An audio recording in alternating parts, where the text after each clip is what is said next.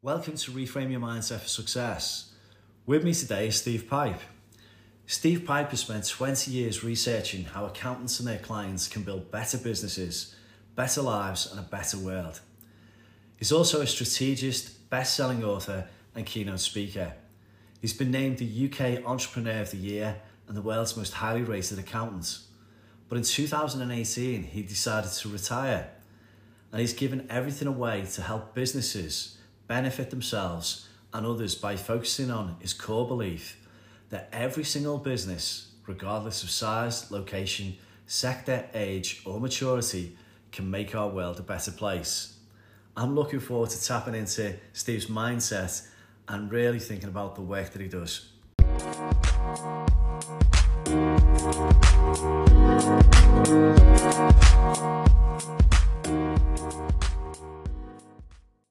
Welcome to Reframe Your Mindset for Success. With me today is Steve Pipe. Hiya, Steve. Hi, Paul. Thanks so much for having me today. It's great. And how are you today? How are things going? Well, I'm really well, apart from this throbbing on my forehead. I just had a little bit of skin removed in case it was cancerous, but actually, I'm actually great. And that's a good thing to have done as well, a sensible precaution. Yeah, absolutely. So what have you been up to this week on top of that? Well, the big thing for us this week is we're about to start selling our house. So I've got to get the house cleaned and tidied, ready for our first viewing on Saturday. Very exciting, but a little bit daunting too. The things that have got to be done, yeah? Yes, absolutely. Well, as you know, with the podcast, the way I normally start it is to begin with your story. And obviously that's in as many words as you want to take. And really just to tell us, how your career's gone and where you are now to date. Yeah, well, that's what a wonderful opportunity to talk about myself. Thank you so much for that. I'm 60 now. I was 60 over the summer. I'm technically retired. I'm a chartered accountant by background. I built a 40-person consulting business from scratch, not even from a shared bedroom. In the usual story, I started in a shared bedroom. A spare bedroom. We didn't have a spare bedroom. We had a 2-bedroom house and a few-month-old baby. So I started my business in the same room that the baby, Laura, who's now 30, was sleeping. I've retired from that business just around about 50. And over the last 10 years, I've been sort of plowing my own furrow and doing more speaking, more consulting, more writing.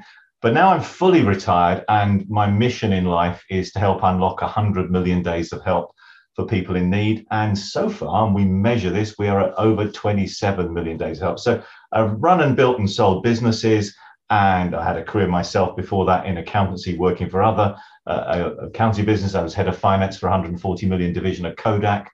And I have had a blessed life, I think. Oh, brilliant.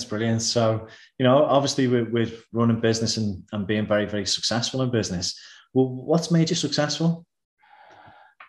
I mean, that's a really difficult question because there are so many different chapters in life and so many different contributing factors. But I have over recent years really reflected a lot on my 40 or so years since graduating and the various directions that my career has taken me, but specifically the business parts of that.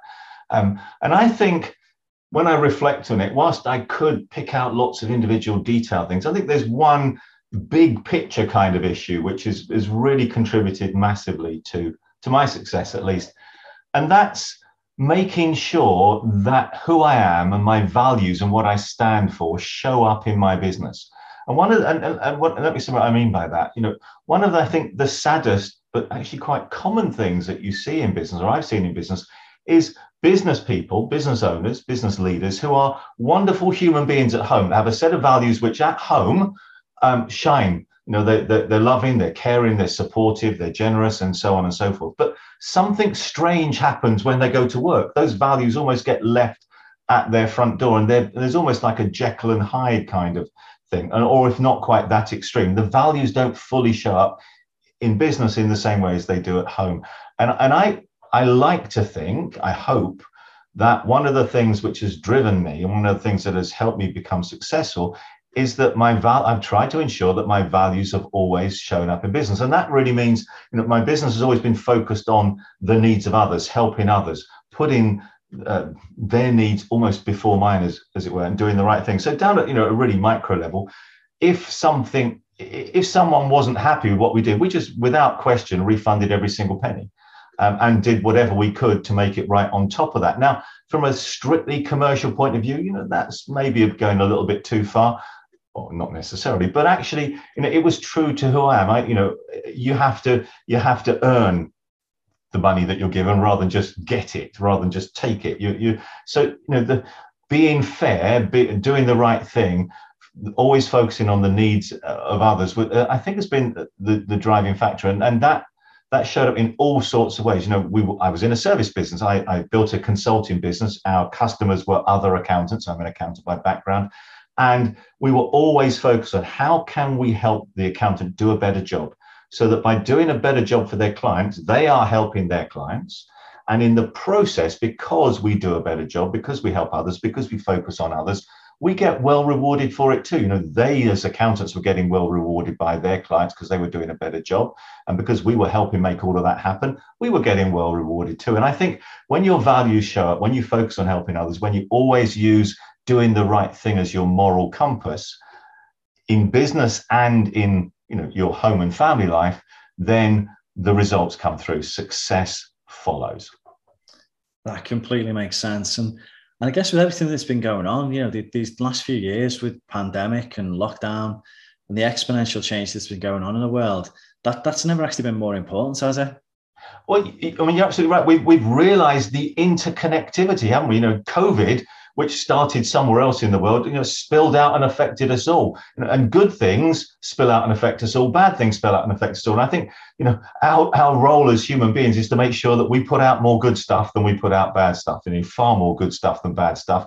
And then that becomes the dominant state of the world, good rather than bad. And we each have an individual role to play in that, I think. And that's, again, that's our values showing up, so that, we are contributing rather than taking. I totally agree. And that leads us to, obviously you've had a successful career in business, now fully retired, and the work that you're currently doing. So, you haven't stopped, have you? And as you're saying, you want to make these impacts to help people across the world. Yeah, well, I've retired in one sense, but not in another. I've retired in the conventional sense. I no longer have a job and no one any longer pays me. I don't even actually get a pension yet because I'm only 60. So that doesn't kick in. So we're living off our savings. So I've retired in the sense that I don't get paid by choice, but I still spend 3 days a week sharing my thoughts and sharing my ideas and sharing my insights from a stage and from a Zoom platform and any other way I can, writing books and so on, to try and sort of galvanize more businesses to put their values at the heart of their businesses and not to leave them at their front doors either, so that more businesses are in this movement to make the world a better place, the business for good movement, it's often referred to. And there's a huge body of evidence actually that businesses that do good, that do the right thing, actually get better commercial results as well. I mean, a really fascinating study last year, for example, by Deloitte that was published last year called the Purpose Premium. And they looked at how much better so you asked me about my business success. Well, mine's just one little business and one little story. But what if you studied thousands of businesses, as Deloitte did, and looked at what they called the Purpose Premium, the payback from effectively being a business that's doing the right thing, a business that puts its values at the center of what it's doing, that is making a positive contribution, having a positive impact on the world. And they found, for example, that businesses that were like that, and they call it the Purpose Premium, were able to charge on average 39.5% more for the same product or service. Well, that's an extraordinary finding.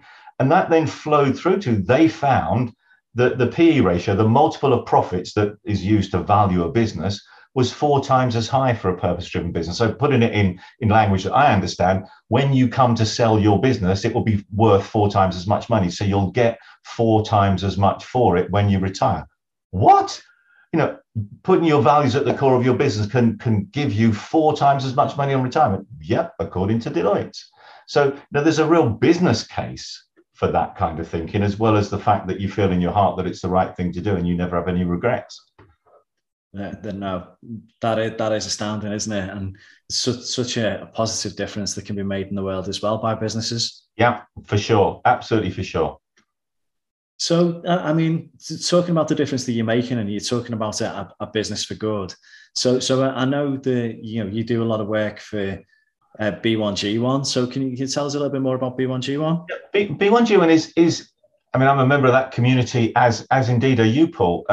B1G1 is I like to think of it in a sense as like Amazon for kindness. You know, it's nothing whatsoever to do with Amazon, by the way. It's not connected to, and they don't use that label themselves. But it's my way of understanding it. It's a big online shop, effectively, where you can find and fund acts of kindness, where you can feed children or give vitamin A supplements to prevent child blindness, or plant trees, or put a roof over a homeless person's head, and so many other acts of kindness that you can unlock. And extraordinarily, because of the way that they do it, you can unlock those acts of kindness from as little as $1 a day. So, you know, for example, you put a water pump in a village, it may cost $1,000 or something to put that pump in a village in Africa. That means they don't have to spend hours a day running, you know, downhill to a dirty pond and bringing it back in a bucket. They get a pump in the village and they get clean water, and that doesn't make them ill, and the kids are able to go to school because they're not taking time off with tummy bugs and things.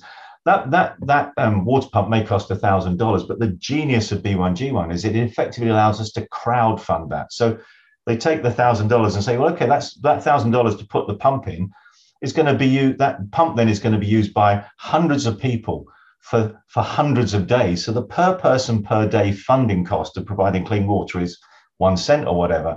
And then, you know, you and I can connect our businesses to those 1 cent impacts. We can fund a day's worth of water for 1 cent, or, you know, we can even feed a child in Africa for $1. We can put a roof over a homeless person's head for a few more cents. We can, you know, plant a tree in India for 22 cents and so on. So the B1G1 has created this Amazon for kindness, where any business, and it's aimed at businesses, any business can link what it does with making good things happen in the world. So, for example, there's a coffee shop where every time you buy a cup of coffee there, it provides clean water to a child in Vietnam, and that water is cleaned by solar-powered reverse osmosis. So it's not even got a carbon footprint to clean and desalinate the water, and that costs less than $1 per day. So they sell a cup of coffee for £3, and they fund way less than 1 pence worth of clean water. But the story they then have to tell is every time you buy a cup of coffee from us, a child in Vietnam gets clean water that's solar powered, so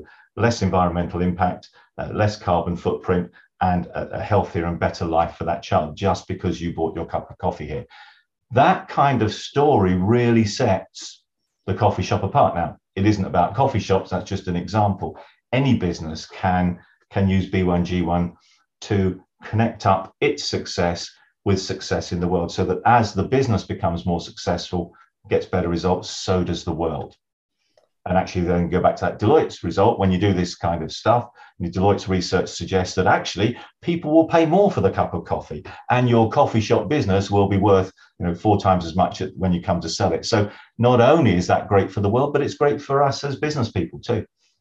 Yeah, absolutely. And as you say, I mean, it goes back to business values, doesn't it? You know, this value-based leadership, where organizations and companies are actually demonstrating, you know, they're actually putting the money where the mouth is in some respects. So for sure, without, and you know, most businesses say the right words. You know, most businesses have a mission statement, which include, you know, words like fairness and so on. But actually, they can list those values, but they don't always live them. And it's about those values showing up systematically in the behavior, the systems, the habits, the cultures, and the story of the business. And it's such an exciting thing to do, because it feels beautiful. You know, it gives you an incredibly warm feeling knowing that you're making a difference, but it actually also delivers commercially. Yeah, no, absolutely. I mean, from my perspective, being part of B1G1 and being a business for good, it does make you feel good about what you do and how you do it each and every day. So, you know, I'm totally bought in, as you know. Yeah, indeed. So with this podcast, Steve, it's, you know, it's framed around, you know, reframing your thinking. It's about your mindset. So, you know, through your career and where you are today, why has mindset been so important to you? That's a really, really interesting question. And I suppose, because I had a sense that you might ask me something like that. I mean, I guess mindset is not a word that I would necessarily have used to describe it, but actually, the more I think about it, the more appropriate a word it is. So I think you've hit on something spot on there. It's important to me because at various times in my career, people have said to me that either what I wanted to do couldn't be done, or that it shouldn't be done. So, for example, I handed in my notice at I was head of finance for 140 million division of Kodak. I was being well paid with an exciting blue chip career path ahead of me, and people said, "Well, you shouldn't hand in your notice there. What are you going to do? You mean you're going to?" So our Laura, who's now 30, had just been born, and within weeks of her being born, I handed in my notice. Now people were saying that shouldn't be done. I shouldn't do that, and I couldn't do it. But I had to believe it was the right thing to do. So at so many points, mindset / beliefs have been my compass, and they've driven me, and I've had to believe that what I was doing was the right thing to do, and not let other people's perception of that it couldn't or shouldn't be done was their perception, not let other people's perceptions put me off. So I think that's why it's so important, because it completely shaped the direction of my career. Because quite frankly, if I'd stayed head of finance at Kodak, I would have probably earned a significant amount of money over my corporate career until they went bust, of course, which, by the way, I'd long since left them, so that's not my fault. But if I'd stayed there, I'd probably moved into another blue chip in the environment. I would have done well in conventional senses, but I would not have had, I don't think, the sort of joy and I would not have created the kind of impact that I like to think that people tell me that I've been able to create through the career that I have forged. So it's completely changed the shape of my life by having that mindset, which says, don't listen to other people when they say it shouldn't be done. Follow your heart, do the right thing. With you. And how would you describe that mindset then? Well, I think the last sentence that I said there probably gets to it. I mean, I think the mindset has always been, I need to follow my heart. So I left that big blue chip job because Laura had just been born. She was 3 weeks old. It was our first child. I knew that I didn't want to work, stupid hours a week, however good the salary and company car was, for a big corporate at that point. I wanted to have more time with, my now family of 3, my wife, Carol, and Laura, our firstborn. We've got 3 children now. So she comes along, and my heart was telling me, however good your career is and how much other people are saying to you, stay, it'd be silly to hand in your notice, including my father-in-law, who thought that was, a risky, crazy thing to do because he was from the world of employment. I handed in my notice and set up my own business. So follow my heart drove me in that absolutely critical time. And similarly, when I decided to actually stop, to retire, to stop all my commercial activities and instead focus on the kind of stuff we're talking about today, making the world a better place. Again, that was, people said, well, that can't be done. You can't give away all your time and intellectual property and all the books you've written and all your insights. You can't be a speaker without charging for any of that. Surely, that you can't or you shouldn't do that. And I said, no, for me, that is the right thing to do. So I think that my mindset is always use your heart, which then is based on your values, as your compass. And it's helped me make some really big decisions. And in terms of reframing that mindset from time to time, the reframe is that that mindset cannot be other people's definition of success. So I reframed other people's definition of success to my definition of success. Other people's definition of success when I was at Kodak was rising up the corporate ladder. And my definition of success, which was that, I wanted to be there as a father. And I couldn't do that well enough if I was going to do everything that rising up the corporate ladder at Kodak was going to involve. So I think it's about, reframing other people's definition of success and making absolutely sure it's your definition of success that drives you. Brilliant. No, that's a great explanation. I think that there's got to be so many people, and, listening to this as well, they possibly are thinking, they need to listen to the heart. They need to maybe make that decision or make that move based on what you've just said. Yeah. I mean, so I left that big blue chip organization, Kodak, and I really did not know what was next. I wasn't leaving for a job. And at that point, I wasn't leaving to set up a business. I just knew that spending some time with our little baby was the right thing to do, and that I would work out the next step subsequently. And that, I could afford, if it was a mistake, I could afford one mistake on my CV. I didn't believe it was, but if the other people were right and I was wrong, and that it was the wrong thing to do, well, then I can afford one mistake on my CV and still not, completely blight my entire future. It wasn't a mistake. It was absolutely the right thing to do. And that totally resonates with me because, part of the reason I went into business was for that work-life balance and spending more time at home with the little ones. So, I mean, it can be an illusion. Of course, we both know that in business, sometimes we work stupidly hard. We just work for ourselves. We've got this completely unreasonable boss ourselves. And in the early days, that unreasonable boss doesn't pay us very much either. But, we have to be able to structure our business so that we get out of that kind of trap. And for me, that was all about, having a systems-based business and employing people that could run those systems. So Michael Gerber's message, in a sense. Yeah. Okay. And talking about this, heart on your sleeve mindset, are there any practical tips that you've got when it comes to developing or enhancing your mindset for others? Yeah.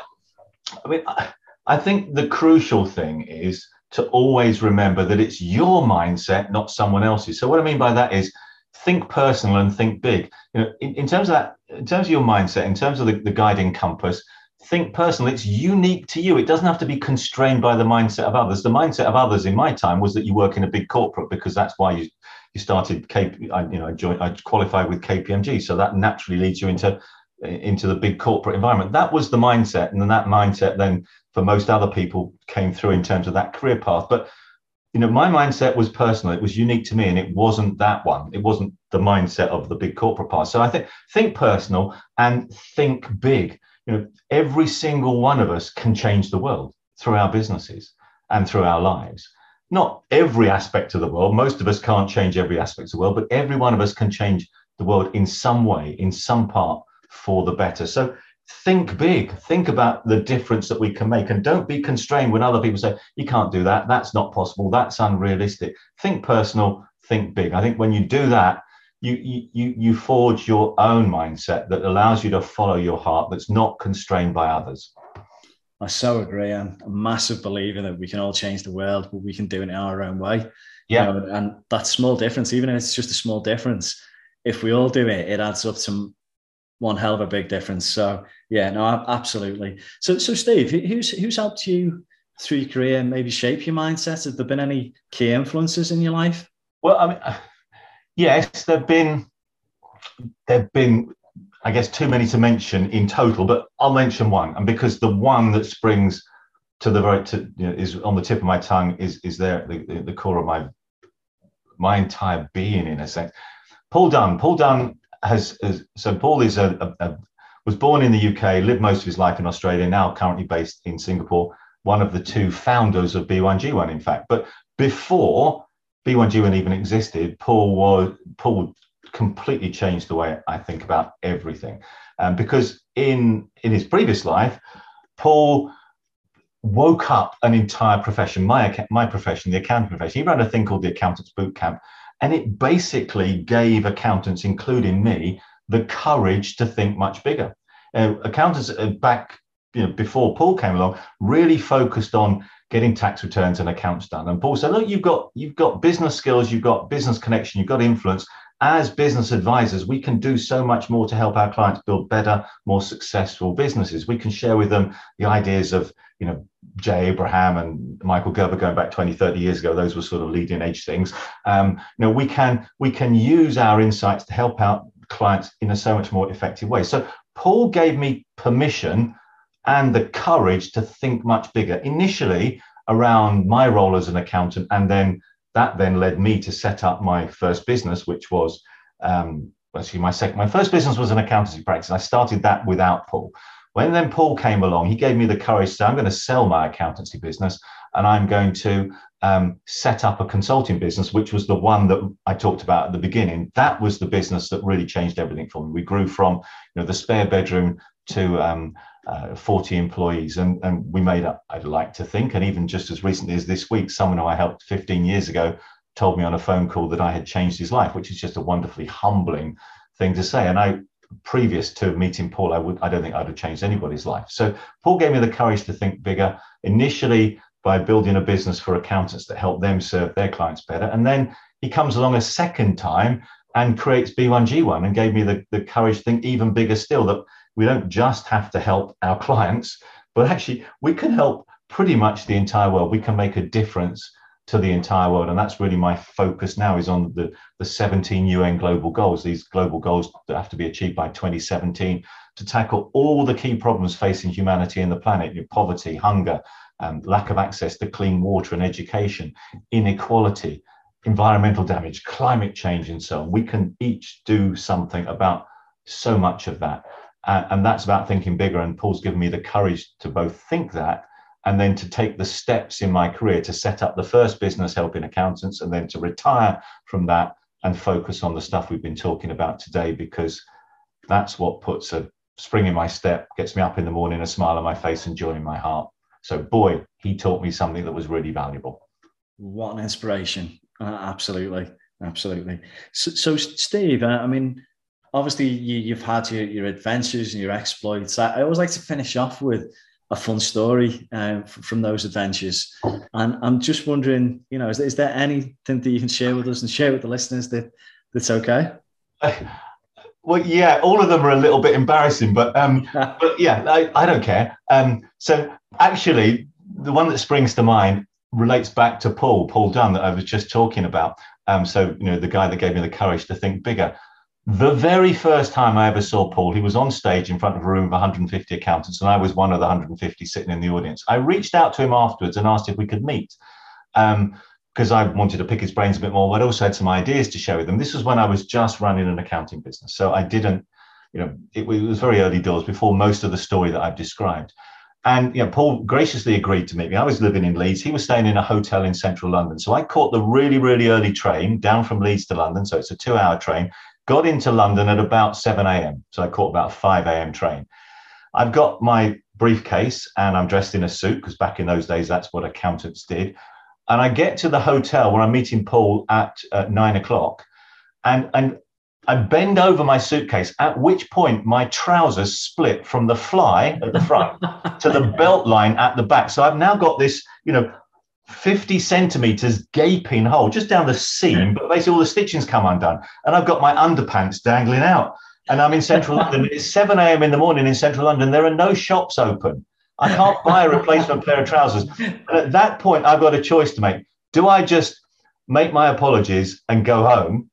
Or do I go to the meeting with, my trousers split in this ridiculous... Now, this Paul is already my hero, because I've seen him on stage and it's so inspired. I want to meet him. And I'm going to turn up at this meeting. And to make it worse, it wasn't a conventional meeting room. We weren't going to be sitting under a desk. At a desk, I could get my legs under it, or a meeting room table. We were sitting in the lounge of a hotel. So those are low, sofa type arrangements where you can't really hide what's going on in your trousers.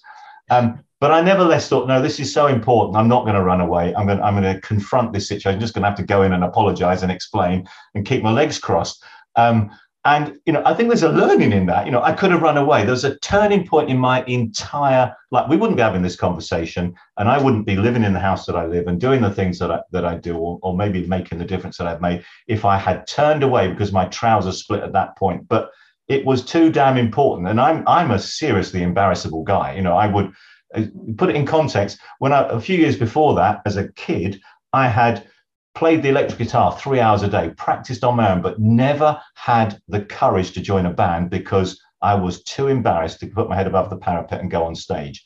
So now I'm the guy with the split trousers. My natural home base is I'm shy, but when something matters enough to you, you just push through the shyness, you push through the embarrassment, you do what needs to be done, which kind of brings us back full circle, doesn't it, to your values showing up in your behavior. Brilliant. That's a great story. It really is. So to conclude then with this podcast episode, what would be the last piece of advice that you'd give to the listeners then? Never let anybody else set the agenda, set the mindset, tell you what is and isn't possible, because that's just their worldview. That's just their mindset. You're not constrained by that. You don't have to be constrained by that. We can all make much more of a difference than we dare to imagine. So as Paul taught me, have the courage to think bigger, and not just the courage to think bigger, but then to follow that through with action. And B1 is a brilliant way of following that through. And if anybody wants to, pick my brains over a Zoom meeting, or if possible, over a real cup of coffee, but more probably over a Zoom meeting, I would absolutely love to share my insights and thoughts with anybody that wants to dig into this a little bit deeper to help you do some of this stuff in your business. And because I'm retired, I'm giving away my time, my ideas, my intellectual property, all my books for free. So it's an offer of free help. There is no upsell. There is no course in the background. This is just me as a retired volunteer doing stuff that matters and making an offer that I hope matters too. Brilliant, Steve. Brilliant. And great words of advice. And hopefully, you get some follow-up on the B1G1, free advice, as you say, books and counsel that you can provide. So thank you very much, Steve, for coming on. My very great pleasure. Thank you so much for having me. And thanks everyone for listening.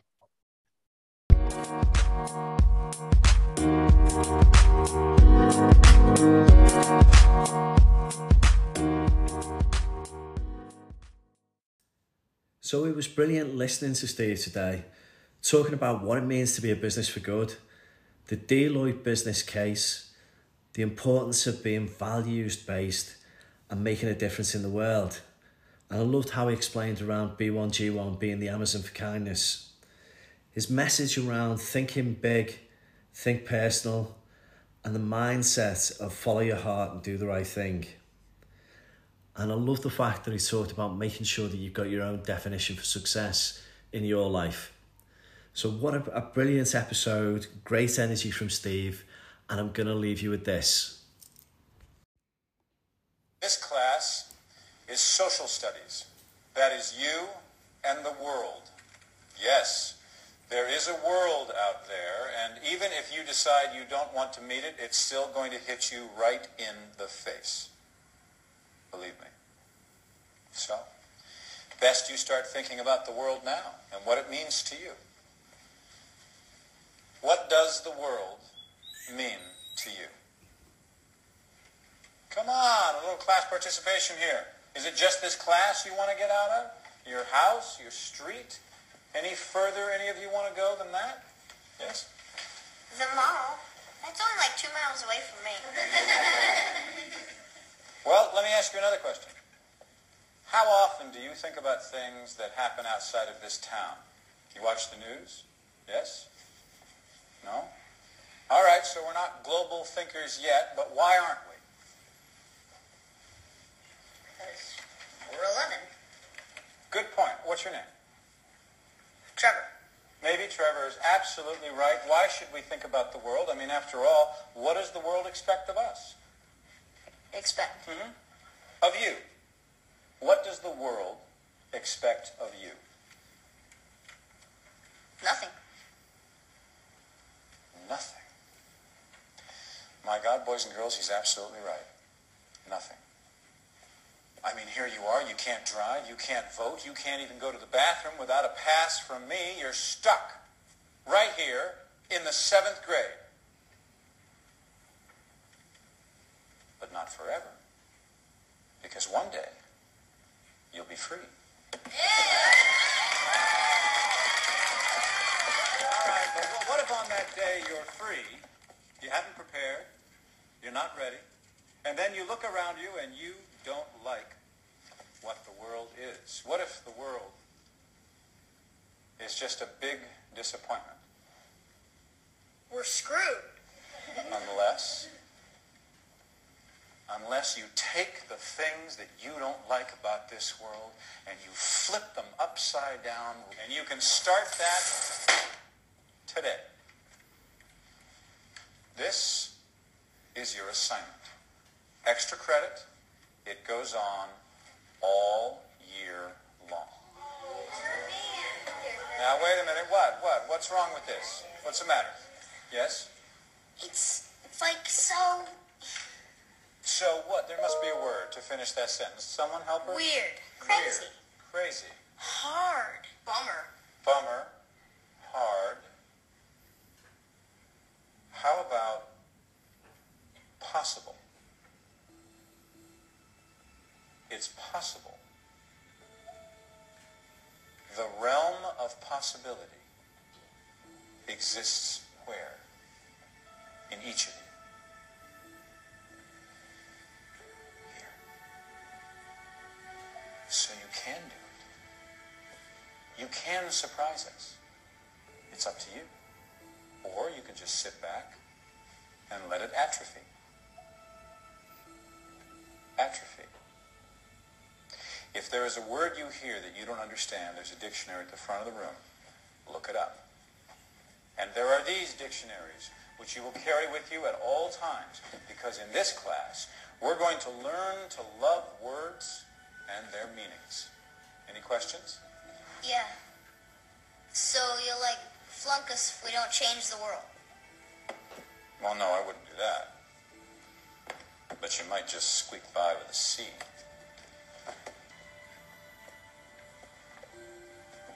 What you ever do to change the world?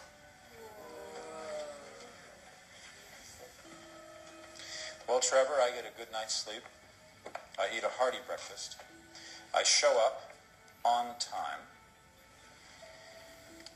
And then I pass the buck to you. Now, I want you all to write your names in these books. And what's your name? Oh, Pay It Forward, what a great film. And the thing that you couldn't see was on the chalkboard was the teacher had put, think of an idea to change our world and put it into action. And as he says, he's then passing the book on to the kids. My viewpoint is that I'm looking to change the world in my own way. And now I'm passing the book to you.